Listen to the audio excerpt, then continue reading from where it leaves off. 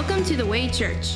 We're glad you're joining us for today's message. For sermon notes, service times, and more information, check us out online at thewaychurchva.com. Now let's join Pastor Matt Rothy with this week's message.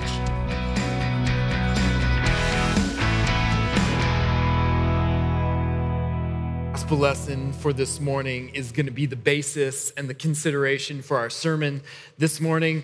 Our scripture section that we're going to look at is from Mark chapter 11. This is the Palm Sunday account from Mark's gospel. As they approached Jerusalem and came to Bethphage and Bethany at the Mount of Olives, Jesus sent two of his disciples, saying to them, "Go to the village ahead of you, and just as you enter it, you'll find a colt there, which no one has ever ridden. Untie it and bring it here. If anyone asks you, 'Why are you doing this?' say, 'The Lord needs it, and I will send it back here shortly.'" They went and found a colt outside in the street, tied at a doorway. As they untied it, some people standing there asked, "What are you doing untying that colt?" They answered as Jesus had told them to, and the people let them go.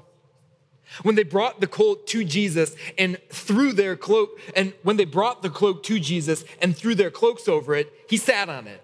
Many people spread their cloaks on the road, while others spread branches they had cut in the fields. Those who went ahead and those who followed shouted, "Hosanna! Blessed is he who comes in the name of the Lord. Blessed is the coming kingdom of our father David. Hosanna in the highest heaven." Jesus entered Jerusalem and went into the temple courts. He looked around at everything, but since it was already late, he went out to Bethany with the 12. This is the gospel of our Lord. Praise be to you, O Christ. You may be seated.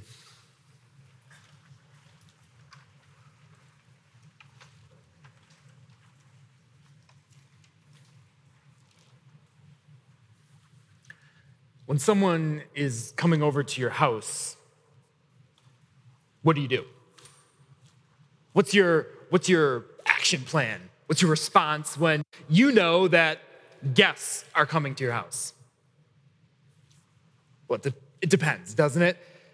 It depends who is coming, why they're coming, and really how they're coming. I mean, those things kind of dictate how you're going to respond. Can I give you 3 examples? Here's the 3 most recent guests, 2 invited, 1 not invited, to come to my house. The first one, the who? It was the Xfinity cable guy. He came to my house and, well, that's who he was and why he was there. It was to make sure my house had internet. It was to perform a service. And how did he come? I'm not talking about he drove a work van. No, I'm talking about the attitude with which he came. He was really nice. He came on time. Would you believe that? Right at 4:30, he was there. On top of that, he was really considerate. He asked to put those little boots on when he came into our house. And he got to work right away. Had this real workman-like attitude with it. So what was my response? I said, thank you. I did everything I could to make his job easy. My wife laughed at me, but I even asked him if I could help him. And he let me. He told me to go find where the internet came into our house. That's the why, that's the who, that's the how, and so that's how I responded. Here's the second guest. Not invited. A salesman. A home warranty or a home security salesperson came to my house. That's the who. Why'd they come? Pretty straightforward. They wanted to sell me something. And how did they come? I'm not gonna lie, it was a little uncomfortable. I just returned from an errand. I was on the phone in my driveway, and they pulled right up. And even though they were uninvited and I didn't know why they were there, they saw I was on the phone, they just started talking to me. They just went right into their pitch, if you will. So how did I respond? Well, I was kind, I was courteous, I listened to them, but after a while it was time to go. Third guest to come to our home is my in-laws. It's my father and mother-in-law, my sister and my brother-in-law. That's who came. And why did they come? is to celebrate Thanksgiving. It was to celebrate Thanksgiving and, of course, see the grandkids and even help us unpack some boxes. So how did I respond? I was super grateful. I was super thankful. And it was a joy-filled occasion. How do you respond when someone comes to your house? Well, who's coming, why they're coming, and how they show up? That necessarily dictates how you and I are going to respond, right? Can I give you one more? I know I said 3, but one more. Jesus. Jesus. Your Savior is coming to you. What do? How do you respond? We're starting a new worship series called The King Shall Come. And more important, more significant really than just starting a new worship series, we're starting a new church year. And with that, we're starting the season of Advent. Advent means coming. It is an opportunity to step back and reflect on why Christ is coming into the world. He's coming why? Well, he came the first time in order to save us. Second, we think about the fact that he comes still, and we cherish those opportunities to see the ways he comes to us through word and sacrament. And third, the fact that he's coming back again means that, well, there's a guest coming to our homes. There's a guest coming to us that we need to get ready for. Is Advent a big deal? Well, it depends. Who's coming? Why are they coming? And how do they come? Our gospel lesson for today comes from Mark chapter 11. It's the story, the account of Palm Sunday. And at first, when you read that, you might think, why in the world are we starting off the Christmas season, the Advent season, with an Easter, a Palm Sunday, a Holy Week account? Doesn't really make much sense, does it? Well, here's the truth. Since the 8th century, Christians have been reading Mark's gospel, or really any of the gospel's account of Palm Sunday, as we start out the church year, as we start out Advent, not because it makes sense chronologically, is because it makes so much sense symbolically. It makes so much sense as we look at the idea of coming and who is coming. We see that it's Christ the King, but what Mark's gospel here does is really, it takes us another level deeper to understand the true identity of this King. We also won't miss why he's coming and how he's coming. Mark's gospel begins by talking about the fact that, well, a king is coming. And we said it's imperative to know when we get ready for someone coming to us, to our home, we understand who is coming. And you probably get that. We know Jesus is coming. He's the Messiah. Let me ask it a different way. Do you think the crowds in Jerusalem know who is coming? I mean, after all, they shouted the praises. Blessed is he who comes in the name of the Lord. Blessed is the coming kingdom of the Father David. Hosanna in the highest. Did they know who this was? I mean, did they know that Zechariah, the prophet, hundreds and hundreds of years before this, he said your king's gonna come. He even said how your king's gonna come. He's gonna come gentle. He's gonna come on a donkey. Did they know? The reality is that some did, but most did not. Most didn't really realize who was coming into Jerusalem that day. You see, what had happened is over the years, God's people kind of morphed the promises that God had given them about the Messiah. And that's putting it nicely. They took them and they really turned them upside down. They perverted them, and no longer were they looking forward to a savior who would come and help them spiritually. They just wanted someone who was going to come and help them politically. So yeah, they sang the praises that they're quoted here in Mark 11 from Psalm 118, shouts of Hosanna, blessed is the coming King, the Son of David. But Hosanna to them? Likely it was just a generic term of praise, like, yay, yay. And you say, how do you know that? That's not just my interpretation. John, the Apostle John, one of Jesus' disciples who was there on Palm Sunday, who was reflecting about all of this, he himself had no clue. None of the disciples did. He writes about this in John chapter 12, John's account of Palm Sunday. He says at first his disciples didn't understand all of this.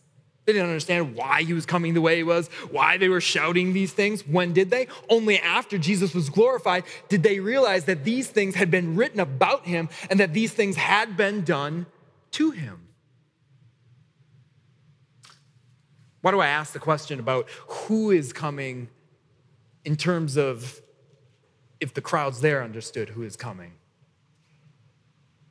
It's because there might just be more in common with the crowds on Palm Sunday than the little crowd gathered here on this Sunday.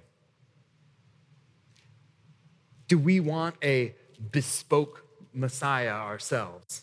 Custom-made Messiah? You know, the Israelites did. They want one that was going to come and really free them from Rome's rule. They wanted one who was going to come and really finally give them back their nation. What do you want in Jesus? In a tailor-made, custom-fitted Savior. The only thing that's really different from each and every person here is, well, what we're looking for in him. Some people are looking at Jesus and they want him to be a distributor of goods. Maybe a life coach. Maybe a teacher. They'll take that part. Someone who leads a good life and teaches us by virtue of his example how we should. What do you look at when you look at Jesus? Is he merely a therapist? He's good. He's good. But is that who he is? Yeah, it's so easy to join in and say, Hosanna, Hosanna, yes, Hosanna to the King who establishes righteousness and justice and puts everything in line. But Hosanna, hold on. No. Me? Give up living a certain way, doing certain things? I don't know about Jesus like that. We look at Jesus and we hear the shouts of Hosanna, Hosanna, but hold on. This is a king who demands full allegiance and not just somebody I can casually kind of acquaint myself with. Hosannas, Hosannas to the King. Yes, a king who is in power and rules over everything. But hold on. When this same God rules over everything, even hard things like challenges, and says, yeah, these I'm calling you to carry. Be like me. Make no mistake about it. It was a king who came on Palm Sunday. The crowds there, they said it. They said the words, Hosanna to the Son of David. Hosanna to the coming kingdom of David. Blessed is he who comes in the name of the Lord. We have Jesus right in front of us like them. But do we always realize who it is? Do we shout the hosannas because we understand the king that he is? How will we respond? We're asking that question. How do you respond when you know someone's coming? The king, he is coming. Will it be with hosannas or, hold on, I have other things to do? Will it be with shouts of hosanna or how do we treat this anything special? It seems like just regular worship. No, king comes, he comes to you. How is it that we'll respond? It's imperative. We need to know what our reaction is, how we're gonna treat this guest. We ask the question, we need to know who's coming, but also why they're coming. Second thing to consider is, why is this king coming? I mean, kings don't normally come to their people, do they? I mean, we don't have kings in this country, but think in terms of the president. Why does the president come to people? Normally, he just administers, he governs, he does what he needs to do from a pretty removed, pretty safe distance, right? But what are the reasons why a president might come and be with people? You can probably think of more, but I thought of two reasons why, two places I've ever seen presidents walking around among normal people in normal neighborhoods. So when there's a disaster, right? Presidents go and they visit places after there's been some kind of tragedy. Well, why do they do that? Well, they certainly don't go there to pull people out of the water or to put out the fires themselves. No, they go there after things have calmed down, things are safe, and they go there. Why? Well, it's usually to apologize that this happened, that maybe the government's response wasn't what it should be. But the other reason? It's to drum up support. It's so people are aware of this. In the age of media, it's so that the cameras see them here and the world's attentions are drawn here, and so that, well, people will help out. Second reason why you might see a president among people is when it's an election. It's when they walk around and they come to you. Why? Well, because they want something from you. It's your vote. They want you to vote for them. Why does this king come? It couldn't be more different. He comes to throw himself into the fray. He comes to throw himself into our disaster where we're drowning in the waters, and he does it, why? To save us. He comes and he's not afraid to get his hands dirty, and he comes not to take something from you, and he doesn't want your vote. No, he comes to give you everything that's his.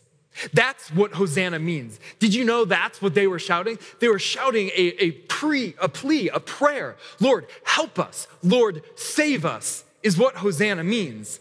And so now we have to ask, if that's why he's coming, and he's coming to save us, what's he coming to save us from? Isaiah chapter 64 gets at it in a really, really interesting way. Isaiah chapter 64, the prophet starts out by saying, yes, King, Jesus, Messiah, come. What we want you to do is tear open the heavens. Come and destroy all of our enemies. That's how the chapter starts out. And then the prophet realizes something. That would be pretty cool, wouldn't it? Were it not for the fact that, well, wait, all of us have become like one who is unclean.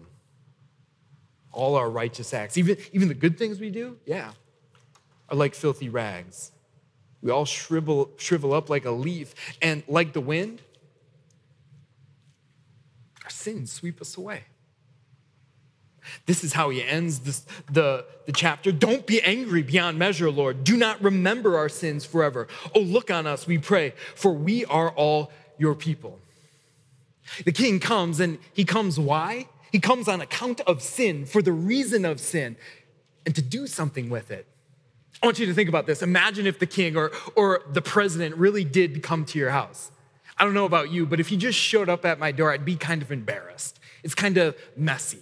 I wouldn't want to let the president know that, well, this is actually how I live, that what I put forward on the outside, I actually don't have it all together, completely organized on the inside. I wouldn't want really the president to come just unannounced because, well, the president, the king, and then there's me, royalty and not. There would be some discomfort there. And yet there's no discomfort with this coming king.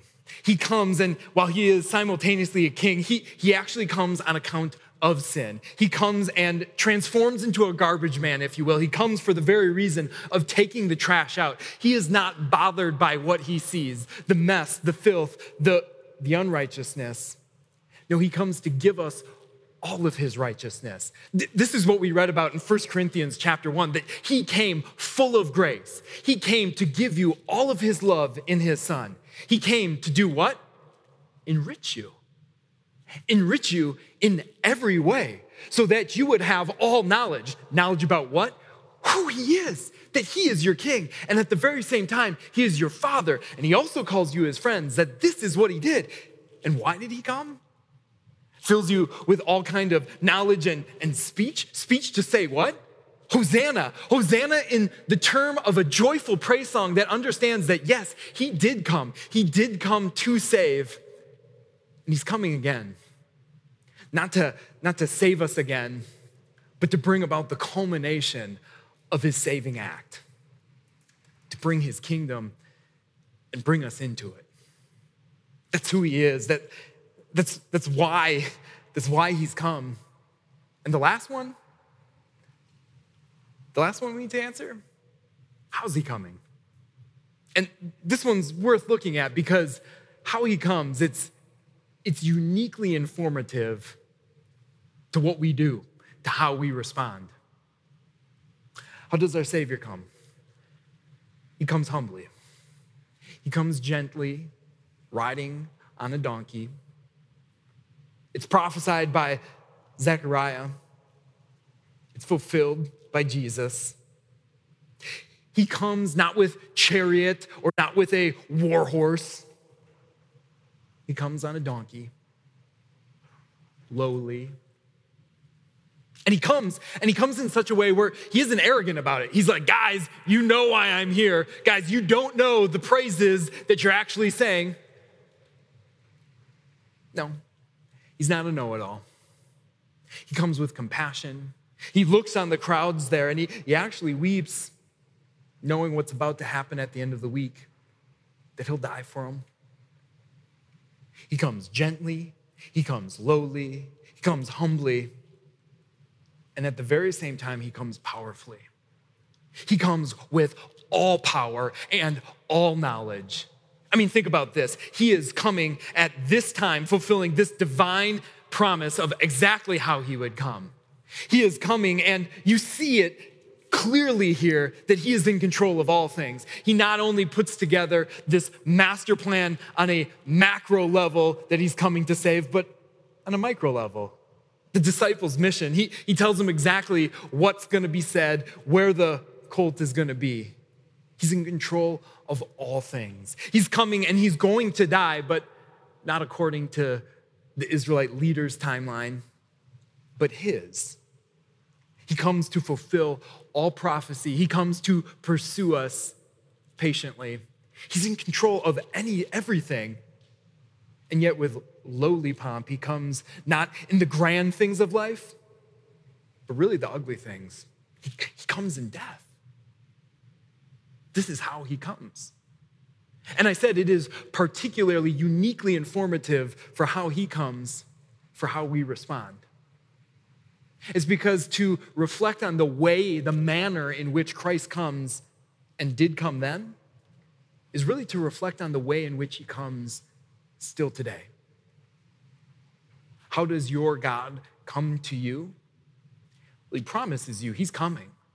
He comes to you still, and he does it through words. Plain old words, read by plain old pastors and parents and friends and neighbors. He just comes in words. And he comes in the sacraments, but what is it? It's just water. Water, yes, with promise to be sure, and words that give it power. But it's common bread. It's just wine. He comes in humble ways still. How will we respond? Well, there's something interesting that happens to the crowds in verse 11. After shouting, "Blessed is he, Hosanna, who comes in the name of the Lord." Where are the crowds going? Verse 11. I don't know. They're not there. I mean, scripture doesn't tell us where they go, but here's what we know. What did Jesus do? He didn't go to Pontius Pilate's palace and say, "It's over, I'm here." He didn't take on any Roman centurions. He went to church. And because it was late, he went home. And who was with him? The crowds carrying him on their shoulders still. No. It's just the 12th. I don't know where the crowds went. Scripture doesn't tell us, but here's what you and I do know by experience. We know that when things are not spectacular, there's usually not a lot of interest. When things are rather normal, interest wanes. When there's not a spectacle, people lose interest fast. Will you? We're asking the question, how are we going to respond? What are you going to do as Christ comes? And to know and to answer that, we need to know why he's coming and who he is that's coming, but also how he came. How he is coming. He's coming humbly. So what will you do? Let's answer that. We've been asking it throughout this sermon. And before I give an analogy, maybe an example to help us think through that, can I give one a caveat? He's coming. He's coming to you. He's coming for you. But in this analogy, don't lose sight of the fact that we're not the host with the most. He is. The better analogy would be that he's coming to us who are drowning, and he's diving in after us. He's the king. He's coming with his ruling activity, and his ruling activity is a salvific one. His ruling activity is saving. But we'll go on with the analogy nonetheless. How are you going to respond when he comes? Well, what do you do when people come to your house? You might clean up a little bit. You might put things in order, right? And so we do. During the season of Advent, we confess our sins. We prioritize rightly our Savior. But even as you do that, remember this, that your King comes, and he comes to put everything right between you and God, and he's already done it. What do you do when someone comes to your house? You might clean up, and you might also take out the trash. But even as you do that, as you repent from those things in your life and get rid of those things that would be offensive and are offensive to God, know this, he's a king, but he's also a garbage man. He's happy to roll up his sleeves and get his hands messy. From the birth canal at Christmas to the blood at Calvary, he has come here for the sole purpose of taking away all of our sins and getting rid of all our trash. And you heard the good news. He doesn't even remember it. He forgets your sins. How do we respond as we get ready for our coming king? Oh, we might make a meal if we have guests coming to our home. But even as you do that, as you offer up your praise and give a thank offering to God in many different ways, know this, he's already set the table for you. He's the bread of life. He is the one who has come, and yeah, even this baby in Bethlehem, yep, he's the one who gave his own flesh and blood for you. So that when you partake of it, which we will, you might receive all of his gifts. So what are you going to do? What's left? We say thanks. We say thanks for coming. Thanks for coming to our King. And I don't know how many in the crowd on that Palm Sunday realized what they were saying when they said, Hosanna in the highest heavens. Blessed is the coming kingdom of David. But I do know this. You know who's coming. You know why. And you know how he's coming. And so you get to shout those praises with all joy and with all gladness. Hosanna. Amen.